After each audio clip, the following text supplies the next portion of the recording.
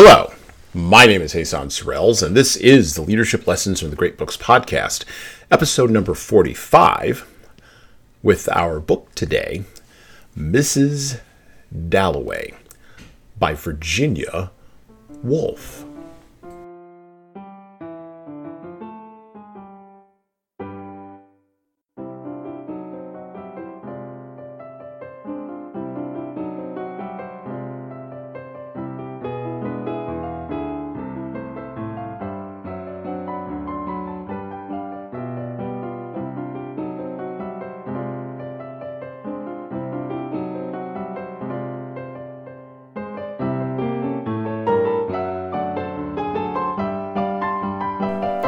From Modern Fiction by Virginia Woolf, a brief selection. We're going to start off this episode of the podcast for this new year with a selection from an essay by Virginia Woolf ahead of us reading from our book today, Mrs. Dalloway. From Modern Fiction by, again, Virginia Woolf. Our quarrel, then, is not with the classics, and if we speak of quarreling with Mr. Wells, Mr. Bennet, and Mr. Galsworthy, it is partly that by the mere fact of their existence in the flesh, their work has a living, breathing, everyday imperfection which bids us to take what liberties with it we choose. But it is also true that, while we thank them for 1,000 gifts, we reserve our unconditional gratitude for Mr. Hardy, for Mr. Conrad, and in a much lesser degree for Mr. Hudson of the Purple Land, Green Mansions, and Far Away and Long Ago. Mr. Wells, Mr. Bennet, and Mr. Galsworthy have excited so many hopes and disappointed them so persistently that our gratitude largely takes the form of thanking them for having shown us what they might have done but have not done, what we certainly could not do, but as certainly perhaps do not wish to do. No single phrase will sum up the charge or grievance which we have to bring against a mass of work so large in its volume and embodying so many qualities, both admirable and the reverse. If we tried to formulate our meaning in one word, we should say that these three writers are materialists. It is because they are concerned not with the spirit, but with the body that they have disappointed us and left us with the feeling that the sooner English fiction turns its back upon them as politely as may be, and marches, if only into the desert, the better for its soul. Naturally, no single word reaches the center of three separate targets.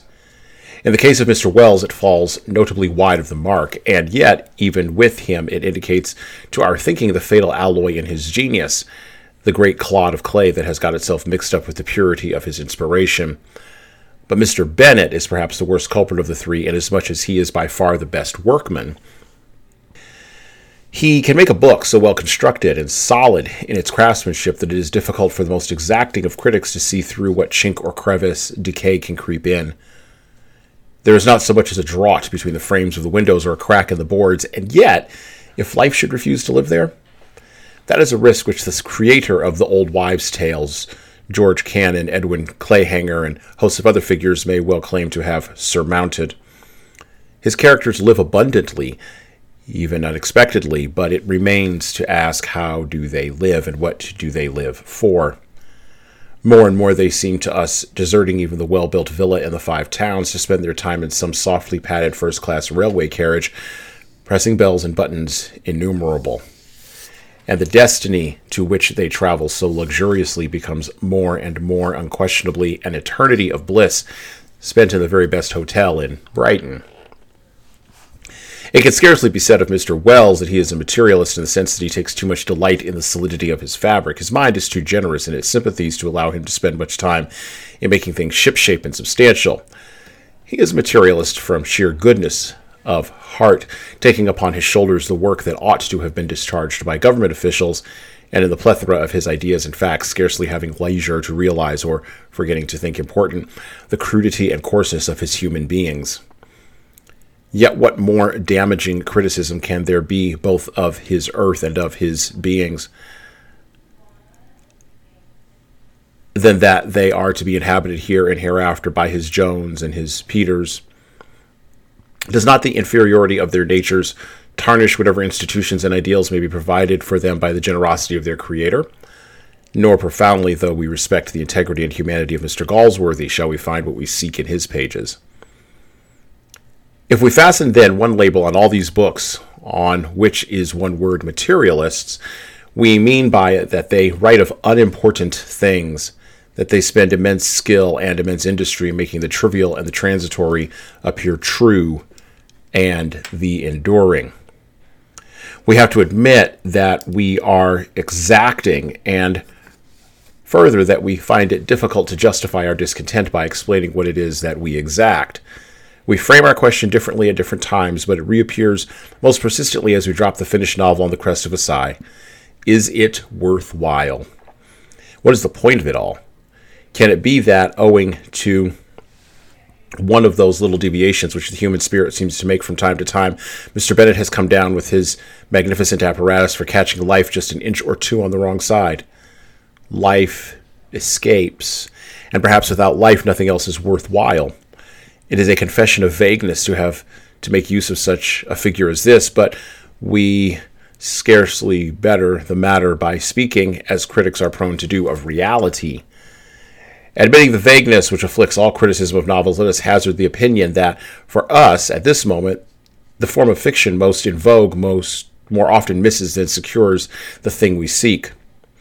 Whether we call it life or spirit, truth or reality, this, the essential thing, has moved off or on and refuses to be contained any longer in such ill-fitting vestments as we provide.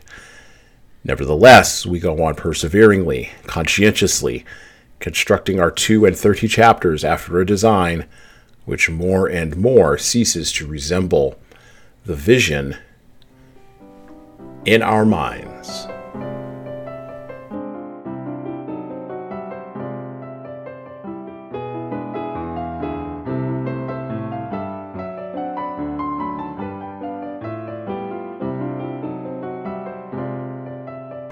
The Literary Life of Virginia Woolf. Born Adeline Virginia Stephen on January 25th, 1882, and died on March 28th, 1942 of suicide, our author today, Virginia Woolf, stands as the first entry, and her work stands as the first entry into the canon of modernist literature, and more specifically even than that, modern feminist literature. Now, many times Virginia Woolf is read or is positioned as the anti-Jane Austen, and we're even going to address that positioning today. But I prefer to think of her in reading Mrs. Dalloway, her most popular novel that she published many years before her death. And we'll talk a little bit about the publication, and we'll talk a little bit about the nature of the book.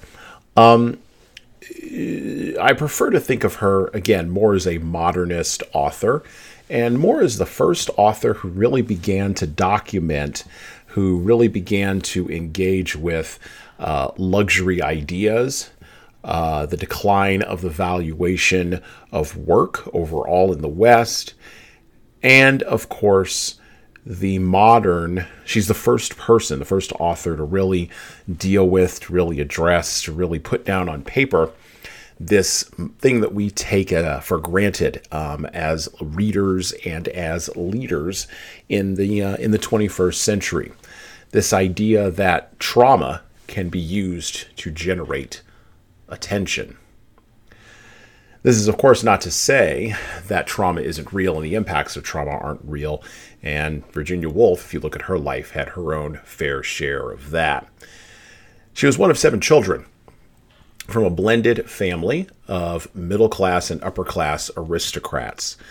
She was homeschooled in the classics and in Victorian literature. Her mother was married to a father 15 years older than her, and this marriage was one of attention-seeking. It was one of trauma. It was one of interpolarities and multipolarities and varied family dynamics. Eventually, Virginia Woolf attended the ladies' department of King's College in London, where she studied both classics and history.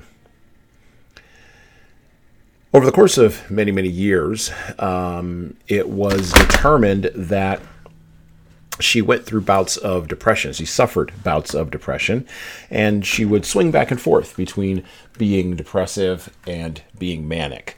A lot of activity, in particular literary activity, followed by bouts of depression, what we would call today bipolar disorder.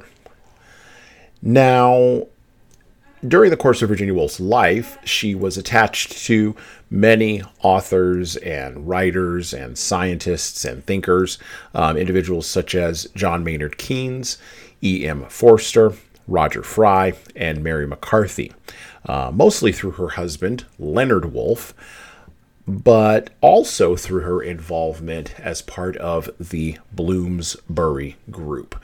Now, this is a group of folks who, in the early 20th century, were seeking to discover a new voice in literature and in economics and in poetry and in art. As individuals who came from wealth, they were able to spend a lot of time doing this, and while they did produce many things of value, more of the Bloomsbury Group was really focused on this idea of luxury ideas, or as Rob Henderson would say, luxury beliefs.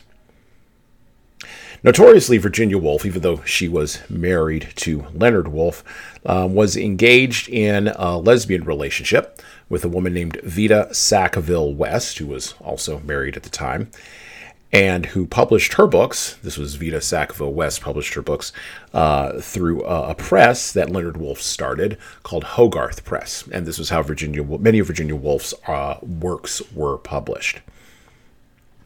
In 1925, she published Mrs. Dalloway, a tale of a woman named Clarissa who goes through one day. And this is a one day in the life of Mrs. Dalloway. This is one day in the life of a wealthy woman walking through London and experiencing trauma in a post-World War II London that is trying to put itself back together.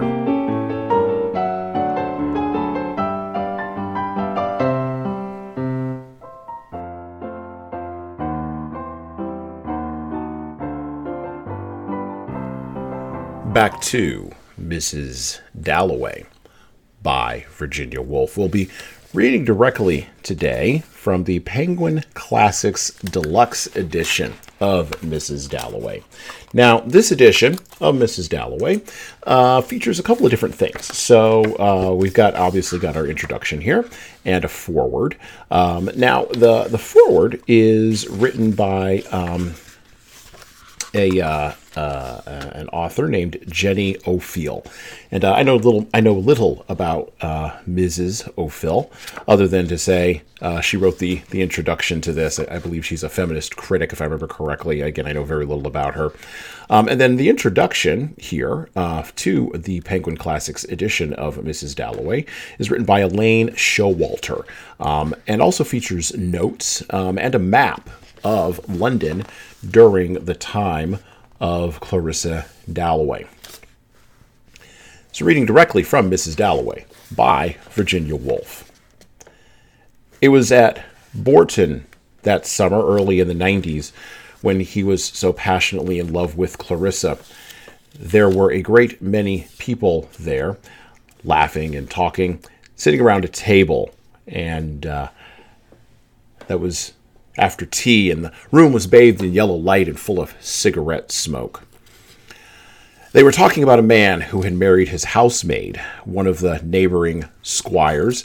He had forgotten his name. He had married his housemaid, and she had been brought to Bourton to call. An awful visit it had been. She was absurdly overdressed, quote-unquote, like a cockatoo, Clarissa had said, imitating her, and she never stopped talking. On and on she went, and on and on. Clarissa imitated her. Then somebody said Sally Seton it was. Did it make any real difference to one's feelings to know that before they married she had a baby girl? In those days in mixed company it was a bold thing to say. He could see Clarissa now turning bright pink, somehow contracting and saying, "Oh, I shall never be able to speak to her again." Whereupon the whole party sitting around the tea table seemed to wobble. It was very uncomfortable. He hadn't blamed her for minding the facts, since in those days a girl brought up as she was knew nothing, but it was her manner that annoyed him. Timid, hard, arrogant, prudish, the death of the soul. He had said that instinctively, ticketing the moment as he used to do. The death of her soul. Everyone wobbled, everyone seemed to bow as she spoke, and then to stand up different. He could see Sally Seton, like a child who has been in mischief, leaning forward, rather flushed, wanting to talk, but afraid, and Clarissa did frighten people. She was Clarissa's greatest friend, always about the place, an attractive creature, handsome, dark, with a reputation in those days of great daring. And he used to give her cigars, which she smoked in her bedroom, and she had either been engaged to somebody or quarreled with her family, and old Perry disliked them both equally, which was a great bond. Then Clarissa, still with an air of being offended with them all, got up, made some excuse, and went off alone. As she opened the door, in came the great shaggy dog, which ran after sheep. She flung herself upon him, went into raptures. It was as if she said to Peter, it was all aimed at him. He knew. I know you thought me absurd about that woman just now, but see how extraordinarily sympathetic I am? See how I love my Rob? There had always been this queer power of communicating without words. She knew directly he criticized her. Then she would do something quite obvious to defend herself, like this fuss with the dog, but it never took him in. He always saw through Clarissa. Not that she said anything, of course, she just sat there looking glum. It was that way their quarrels often began. She shut the door, and once he became extremely depressed. It all seems useless. Going on about being in love, going on quarreling, going on making it up, and he wandered off alone among outhouses, stables, looking at the horses. The place was kind of a humble one. The Perrys were never very well off, but there were always grooms and stable boys about. Clarissa loved riding, and an old coachman, what was his name? An old nurse, old Moody, old Goody, some such name they called her, whom one was taken to visit Allah in a little room with lots of photographs, lots of bird cages. It was an awful evening. He grew more and more gloomy, not only about that, about everything. He couldn't see her, couldn't explain to her, couldn't have it out. There were always people about. She'd go on as if nothing had happened. That was the devilish part of her, this coldness, this woodenness, something very profound in her, which he had felt again this morning, talking to her, an impenetrability. Yet heaven knows he loved her. She had some queer power of fiddling on one's nerves, turning one's nerves to fiddle strings, yes. He had gone to dinner rather late from some idiotic idea of making himself felt, and had sat down by old Miss Perry, Aunt Helena, Mr. Perry's sister, who was supposed to preside. There she sat in her white cashmere shawl with her head against the window, a formidable old lady, but kind to him, for he had found her some rare flower, and she was a great botanist, marching off in thick boots with a black tin collecting box slung between her shoulders.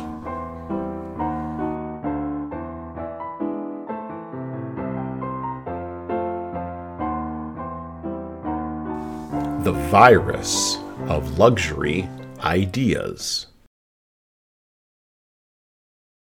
There's an idea that has come about in the beginning of the 21st century, what with the rise of influencers, social media, and the atomization of celebrity.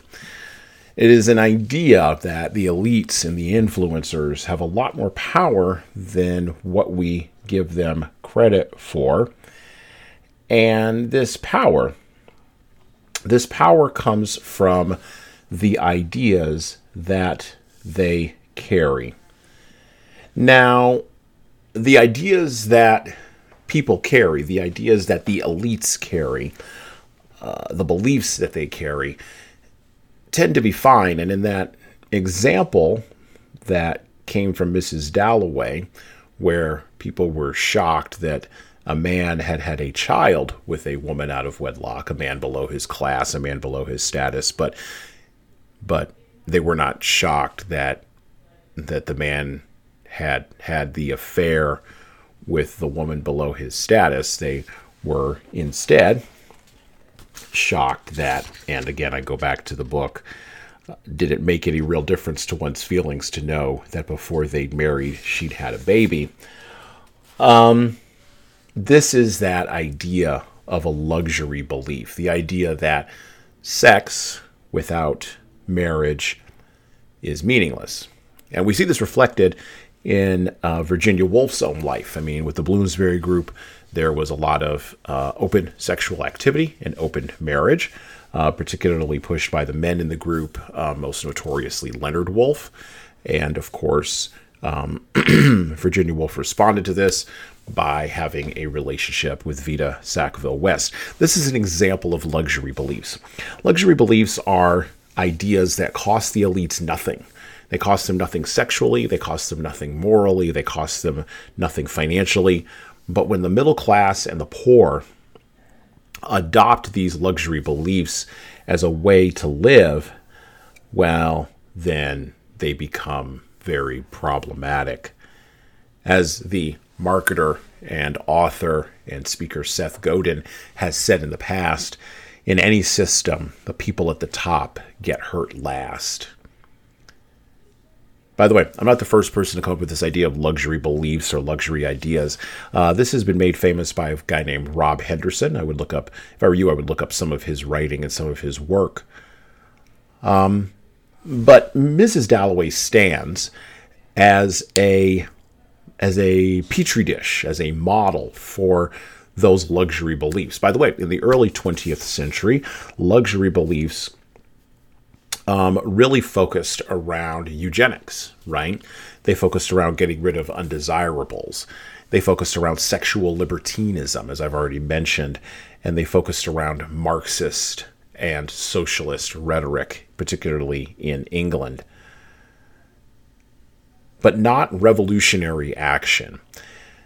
Nothing in Virginia Woolf's life or in her writing indicates a desire for revolutionary action. This is the beliefs of the petit bourgeois, as Lenin, not the Beatle, might say. Now, nothing in Woolf's background, and she came from an elite, aristocratic, intellectual background. She went to King's College, for God's sakes, and studied the classics, would have stopped her from documenting those types of beliefs. She wrote from what she knew, as any good author would.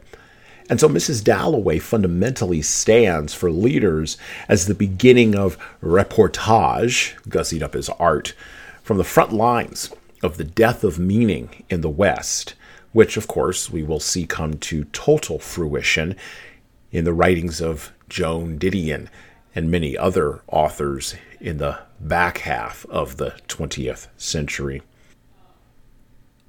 One of the interesting things that you may want to note about Virginia Woolf is that she was not really valued as an author in her time. She wasn't thought of as being an intellectual heavyweight. And Mrs. Dalloway, the story of Clarissa Dalloway, basically wandering through London over the course of a day, while modeled after James Joyce's Ulysses, had none of the intellectual or architectural weight that was given to that work. And tragically, Virginia Woolf her writing really began the decline in the valuation of the work of female authors, which continued throughout the 20th century in fits and starts. Authors like Pearl Buck, Jane Austen, who came before her, but authors like Jane Austen, Charlotte Bronte, those were the Enlightenment writers, began to be devalued. But also during the course of the 20th century, even though Pearl Buck won a Nobel Prize for her work in The Good Earth, which we will read later on this year on the podcast, even she was on the decline culturally.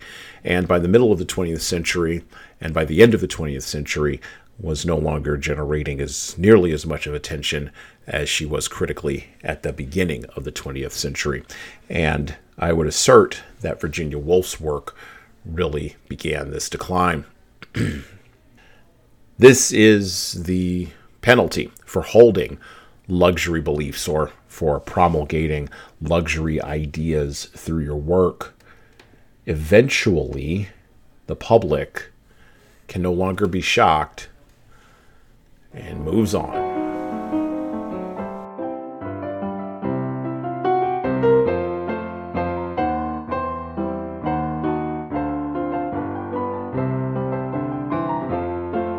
back to Mrs. Dalloway, the Penguin Classics edition by Virginia Woolf.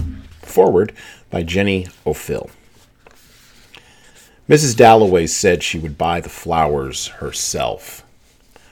For Lucy had her work cut out for her. The doors would be taken off their hinges. Rumpelmayer's men were coming, and then, thought Clarissa Dalloway, one morning, fresh as if issued to children on a beach. What a lark, what a plunge, for so it had always seemed to her when, with a little squeak of the hinges, which she could hear now, she had burst open the French windows and plunged at Bourton into the open air. How fresh, how calm, stiller than this, of course, the air was in the early morning, like the flap of a wave, the kiss of a wave, chill and sharp, and yet, for a girl of 18, as she then was, solemn, feeling as she did, standing there at the open window, that something awful was about to happen, looking at the flowers, at the trees, with the smoke winding off of them, and the rooks rising, falling, standing and looking, until Peter Walsh said, "Musing among the vegetables? Was that it? I prefer men to cauliflowers. Was that it?" He must have said it at breakfast one morning when she had gone out on to the terrace. Peter Walsh. He may be back from India one of these days, June or July, she forgot which, for his letters were awfully dull. It was his sayings one remembered, his eyes, his pocket knife, his smile, his grumpiness, and, when millions of things had utterly vanished, how strange it was, a few sayings like this, about cabbages. She stiffened a little on the curb, waiting for Durtnall's van to pass. A charming woman, Scrope Purvis thought her, knowing her as one does know people who live next door to one in Westminster. A touch of the bird about her, of the jay, blue-green, light, vivacious, though she was over 50 and grown very white since her illness. There she perched, never seeing him, waiting to cross, very upright. For having lived in Westminster, how many years now? Over 20. One feels even in the midst of the traffic or waking at night, Clarissa was positive, a particular hush or solemnity, an indescribable pause, a suspense, but that might be her heart, affected, they say, by influenza, before Big Ben strikes. There! Out it boomed. First a warning, musical, then the hour, irrevocable. The leaden circles dissolved in the air. Such fools we are, she thought, crossing Victoria Street. For heaven only knows why one loves it so, how one sees it so, making it up, building it round one, tumbling it, creating it every moment afresh. But the veriest frumps, the most dejected of miseries, sitting on doorsteps, drink their downfall, do the same, can't be dealt with. She felt positive by acts of parliament for that very reason. They love life. In people's eyes, in the swing, tramp, and trudge, in the bellow and the uproar, the carriages, motor cars, omnibuses, vans, sandwichmen, shuffling and swinging, brass bands, barrel organs, in the triumph and the jingle and the strange high singing of some aeroplane overhead was what she loved. Life, London, this moment of June. For it was the middle of June. The war was over, except for someone like Miss Foxcroft at the embassy last night, eating her heart out, because that nice boy was killed, and now the old manor house must go to a cousin, or Lady Bexborough, who opened a bazaar, they said, with a telegram in her hand. John, her favorite, killed, but it was over, thank heaven, over. It was June.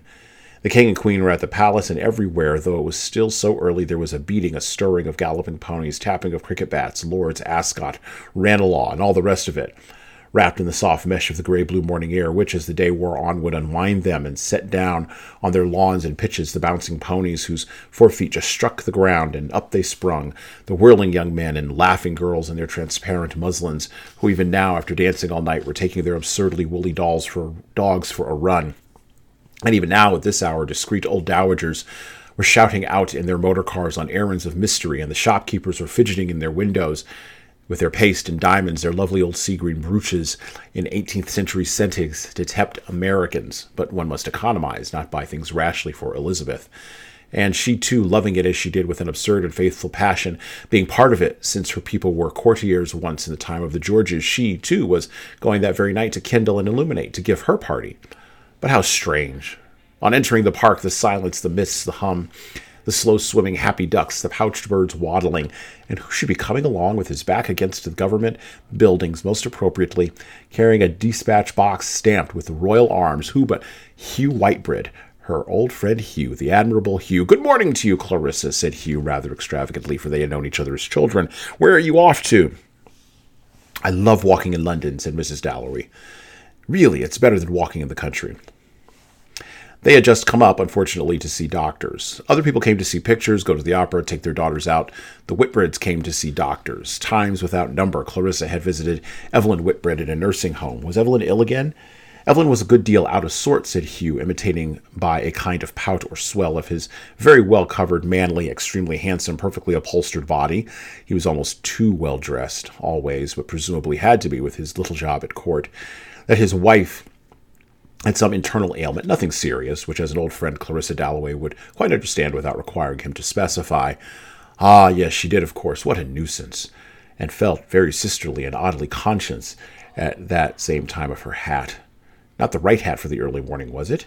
For Hugh always made her feel as he bustled on, raising his hat rather extravagantly and assuring her that she might be a girl of 18, and of course he was coming to her party tonight. Evelyn absolutely insisted, only a little late, that he might be after the party at the palace, to which she had to take one of Jim's boys. She always felt a little skimpy beside Hugh, schoolgirlish, but attached to him, partly from having known him always, but she did think him a good sort in his own way, though Richard was nearly driven mad by him, and as for Peter Walsh, he had never to this day forgiven her for liking him.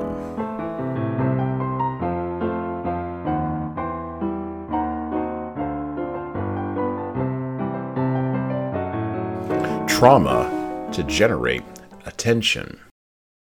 Looking to generate meaning and looking to the work in and of itself for meaning is the beginning of the search for meaning that most modernist artists, novelists, painters, filmmakers, and poets really began at the beginning of the 20th century. However, not finding deep enough meaning there, as Nietzsche told them they wouldn't, the modernist quickly transforms over the course of many years into what we now know as the postmodernist. And the postmodernist throws out the entire text itself, claiming foolishly that no texts have any meaning at all. Woolf and her Bloomsbury group, as we heard in that last clip, were the bridge linking the worst intellectual excesses of the late 19th and early 20th century to the coming intellectual moribundness of the late 20th and early 21st century by thinkers, writers, artists, intellectuals, all who positioned themselves as elite. Mrs. Dalloway can be seen as the beginning of the hollowing out of the elites, most notably in the character of Peter Walsh, who we will be meeting in a little bit, but also in the fact that Clarissa's stream of consciousness seems to be positioned as a replacement for competency, or at the very minimum, the energy to pursue competency. I mean, the first infamous line that we read in our selection is the infamous line that opens Mrs. Dalloway. Mrs. Dalloway said she would buy the flowers herself. In a postmodern feminist critique, or through a postmodern feminist critique lens, this line is read as a line of empowerment. Mrs. Dalloway don't need no Mr. Dalloway. But if you look deeper and you poke that candy-coated shell of empowerment, you realize that there's nothing underneath. There's very little empowerment in modernist thinking. There's just grasping for meaning.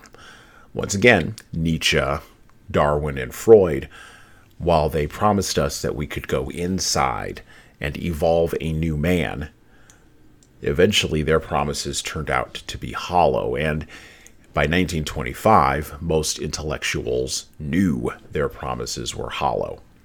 And yet, there were still enough middle-class folks and lower-class folks who were experiencing real trauma in real time in their real lives, and who were really overcoming it in solid, competent ways that they could boister, they could push up, they could buoy these attention-seeking elites. Now, Mrs. Dalloway herself in the book eventually turns on her former lover And of course, she marries the appropriate man because even though she may be traumatized by going and picking up the flowers herself, she may be traumatized by going and buying the flowers herself. Even though that may be happening, she is still doing the thing herself. And she still has a standard to uphold because, after all, there are still guardrails in society. There are still standards. There are still right and wrong. A concept that would be totally abandoned by the very same elites that would clap for her picking up the flowers and buying them herself on Twitter many, many years later.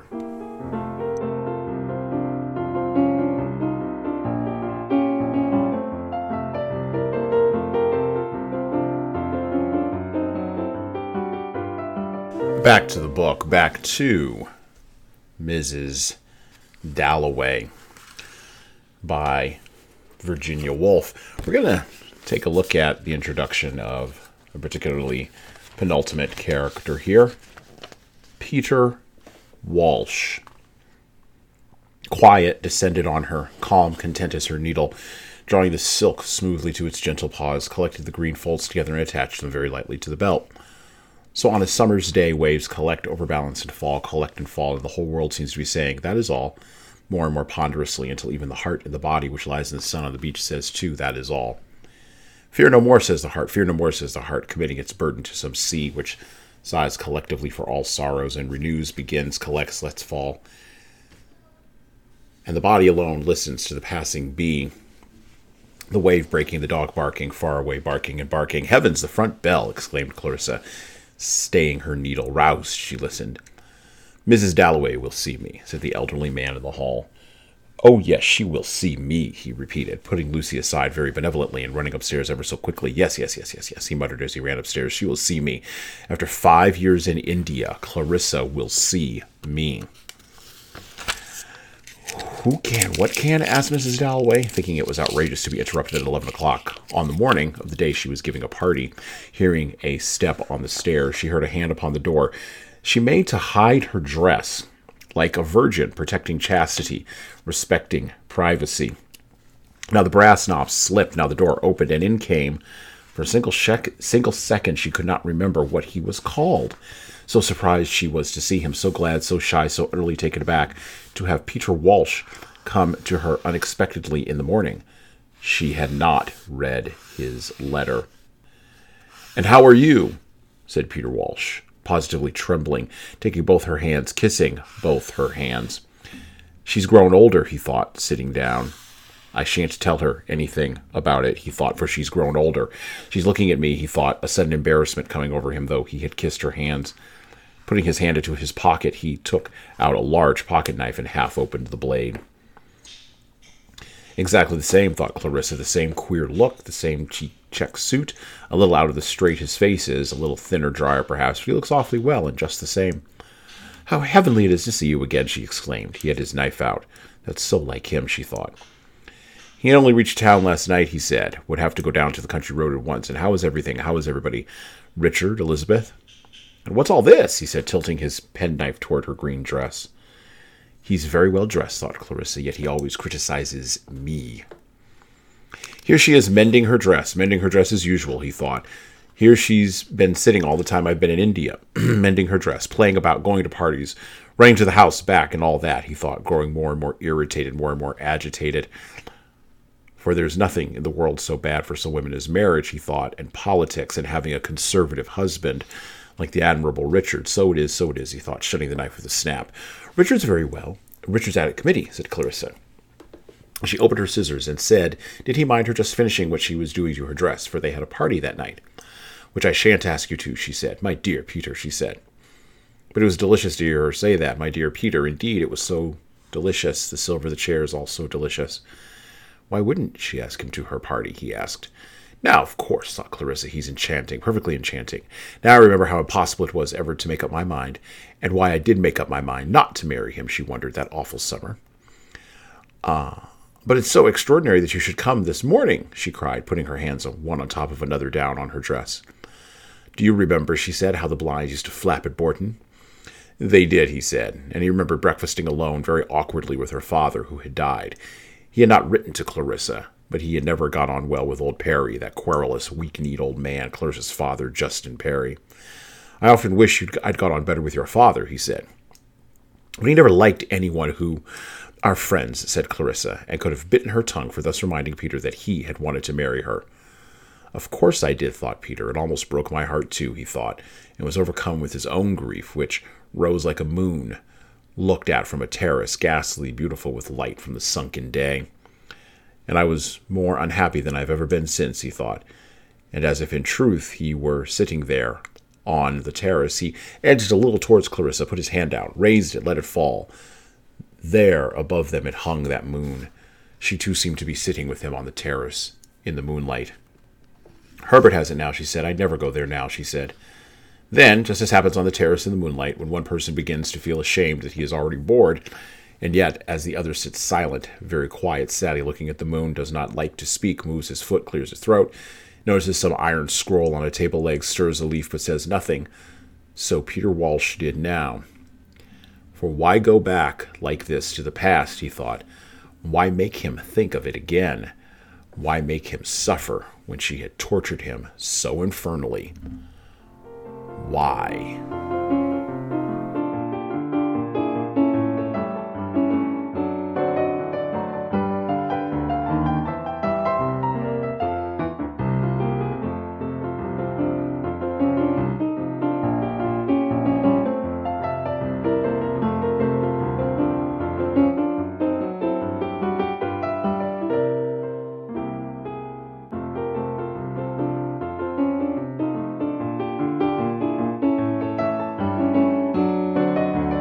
Woolf and the anti-Jane Austen factor. Admiring James Joyce and admiring his work in Ulysses was the thing that pushed Virginia Woolf to write Mrs. Dalloway. And she took Joyce's approach, his stream of consciousness, in an attempt to replicate a way of describing and representing the reality that she saw around her. The reality of individuals still seeking to make a connection with each other, and yet being unable to do so because they can't really find any meaning in it. The characters in Mrs. Dalloway, most notoriously Peter Walsh, but there's another character in here named Septimus. You've got Richard Dalloway, and a whole host of others. These characters engage in thinking without the follow-up of taking action. Their intellects, they're cerebral. Action leads to, well, not even action itself. The thought of taking action leads to ennui that they seem to be unable to overcome. In Mrs. Dalloway, character, morals, ethics, and internal lives are revealed. Woolf did a good job of pulling away the cover of the elites, but such revelation does not lead to any new knowledge or any new wisdom, as even occurs in our day, where character, morals, ethics, and internal lives are revealed through a lot of external talking, and yet no new knowledge or deeper understanding of the human condition can be attained from the Instagram posts of your favorite social media influencer. Jeremiah, infamously, that old prophet from that hoary old book, the Bible, that we would all desperately like to get rid of but can't. Jeremiah, chapter 17, verses 9 through 10, said, and I quote, "The heart is deceitful above all things and desperately wicked. Who can know it? I, the Lord, search the heart. I test the mind, even to give every man according to his ways, according to the fruit of his doings. Such is it written, and such does it manifest in reality? Virginia Woolf is the anti-Jane Austen, but not for the reasons that feminists believe she is. Woolf looked inside for meaning in action, and she looked inside the self and found nothing.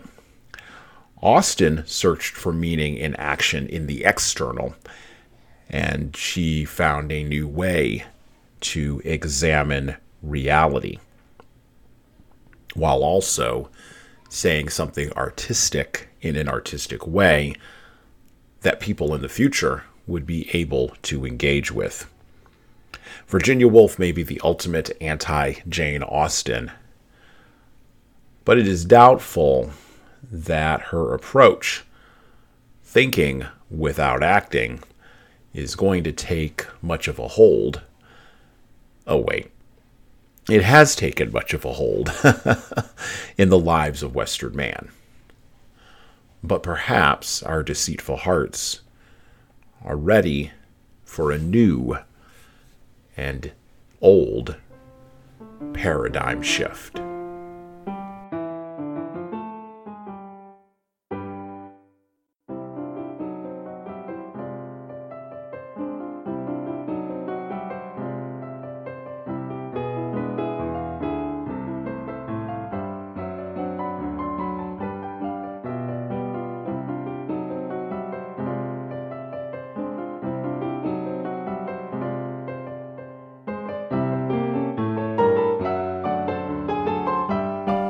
So how do we stay on the path with a book that seems to be as innocuous as Mrs. Dalloway? Well, if you're a leader listening to this podcast, you've been listening to us for the last year or so, you know that we read seemingly tough books, or books that seem to not relate to leadership at all, and we manage to pull from them leadership insights that are actually helpful for you in your real lived life. And 2023 is a year of taking action, right? You can read, you can journal, you can reflect, but at a certain point, you have to move away from theory and into practice. And this is a year of moving into practice. So what are the things we can learn from Mrs. Dalloway and from the literary life of Virginia Woolf that will help us move from thinking, from ennui, to competency and to strength?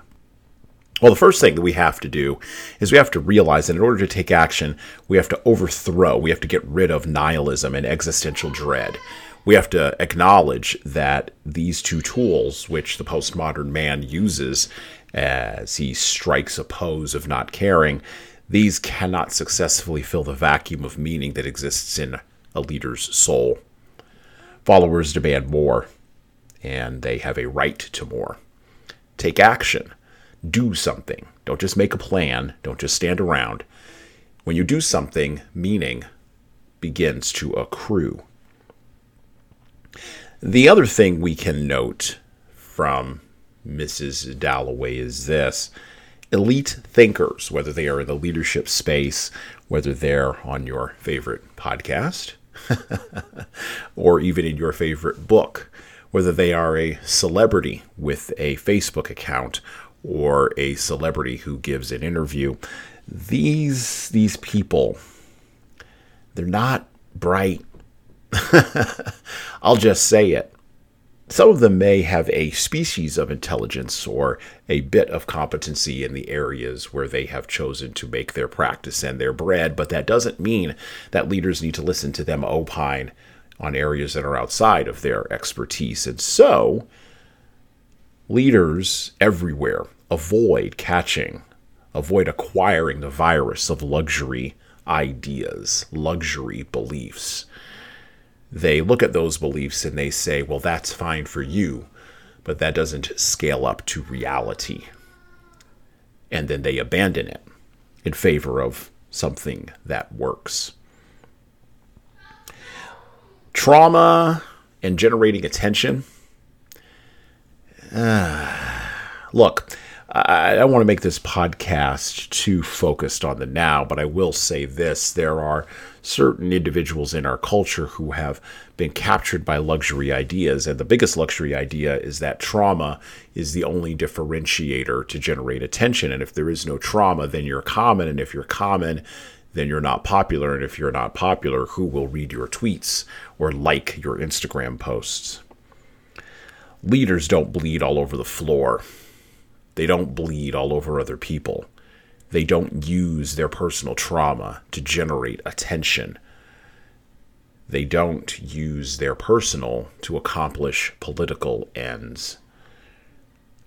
Finally, leaders take action. And by taking action, they develop more character. They develop deeper morals. And they develop an ethical structure, an ethical framework that becomes the soul craft that allows them to move people forward into a world that is more chaotic than ever before. They examine their deceitful hearts. They allow the Lord to search them and test their minds in the field of lived action. And well, that's it for me.